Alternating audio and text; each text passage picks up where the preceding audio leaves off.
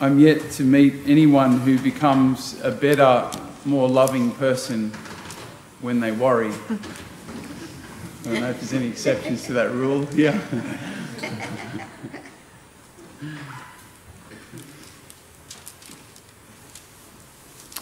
What does Jesus say here? I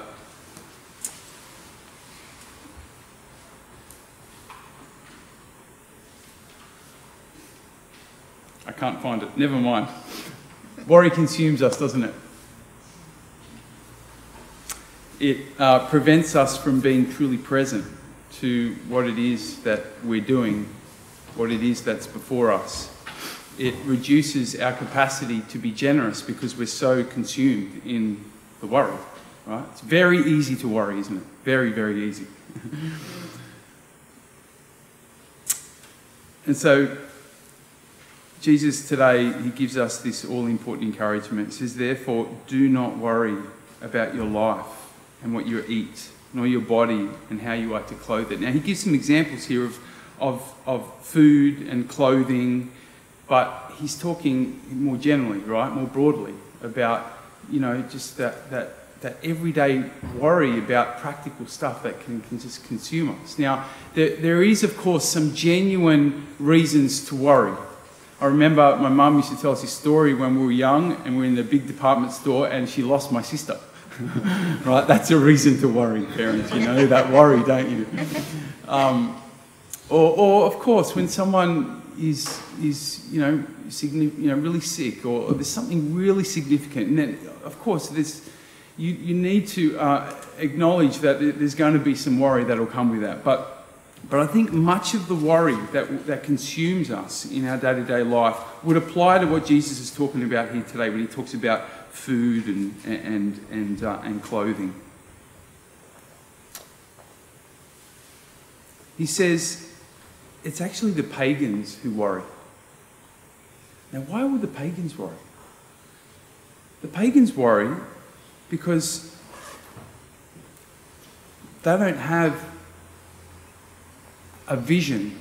They don't have any kind of understanding, any relationship with a God who is all loving and all good and abundantly provident towards us. That's why they worry. Because they're on their own, right? They worry because they have no concept of a God who has endless resources, a God who desires to give to his children and who gives whether they deserve it or not. Remember what Jesus said? He causes the sun to shine on the good and the bad alike. They have no concept, pagans, of a God who is this just tremendous allower, a God who is constantly allowing us to receive more and more of his riches, of his goodness. That's why the pagans worry. Now, why do we worry?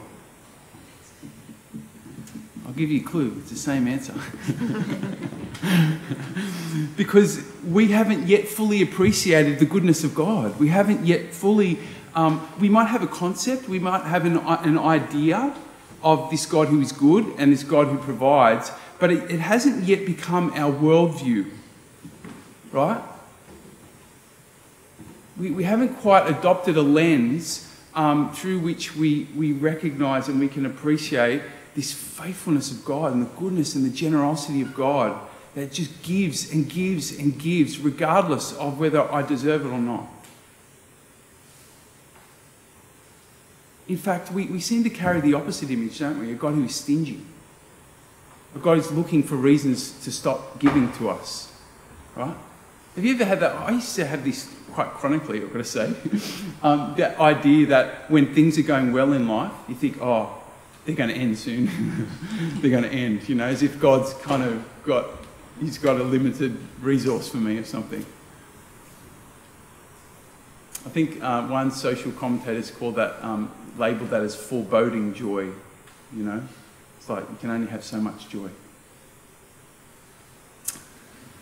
So, Jesus' encouragement to us today is to step into this worldview of a God who is abundant.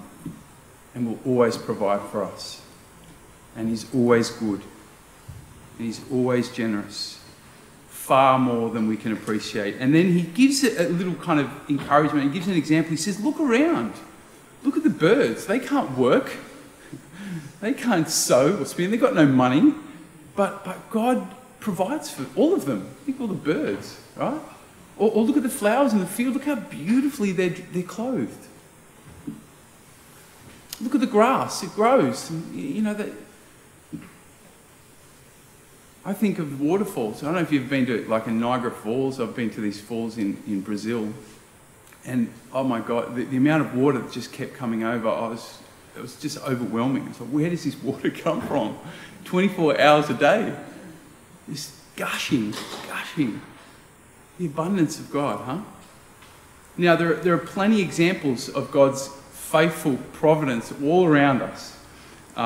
In the world around us, but it's even more important for us to look for examples in our own life. How has God been providing generously for you? What are some examples? One that comes to mind is when I joined the Brothers. Took this vow of poverty and living this kind of simple life, and I thought, I never really got to go on all my overseas trips and do all this kind of stuff. At the time, I was a bit.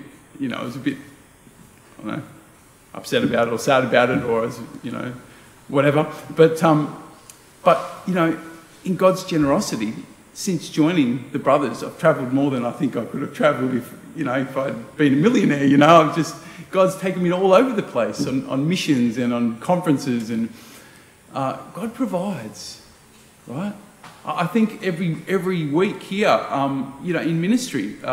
I think this is probably fairly common for priests, always, I worry sometimes about, will I have something to say, something that'll be helpful for you? And sometimes there can be a real worry, but time and time again, God just seems to give me something. God provides. God is faithful. What are the examples for you in your life? What are the things that you can look to as a way of building up your confidence that, yes, that's right, I do worry about these things, but when I look back, I realise that God's always provided for me, right? We need to challenge that automatic kind of thing that causes us to worry.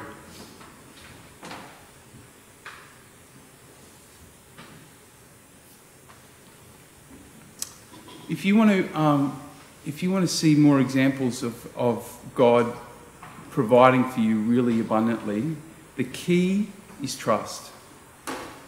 Because what trust does is when we trust in God, when we set our hearts on the kingdom of God first, when we seek to do God's will first, as Jesus says today, then what happens is that we create room for God. Right? When we try and control our lives and try and do everything ourselves, then we limit God's capacity to provide for us. But as we trust, as we give some room to God, then we'll notice more and more God providing, right? Really richly, really abundantly. That'll grow our confidence, right? And the other thing that happens when we put more trust in God is that we'll notice that we'll find a new level of security.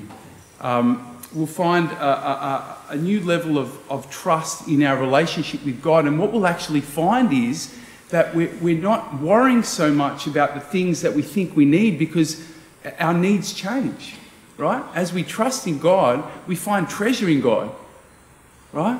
We find our security in God, and we don't need so much. And so we don't worry so much. Does that make sense? So the invitation today is to step into this abundance of God. And we do that in a particular way by trusting. And one very practical way that we trust is by not entertaining worry when it surfaces. Right? Worry will come, it'll come, right? But as we notice it, we have a choice to entertain it or not, right? And when we make a decision to say, okay, I see the worry, but I'm not going to entertain it, and that perhaps is one of the greatest acts of trust that we can make.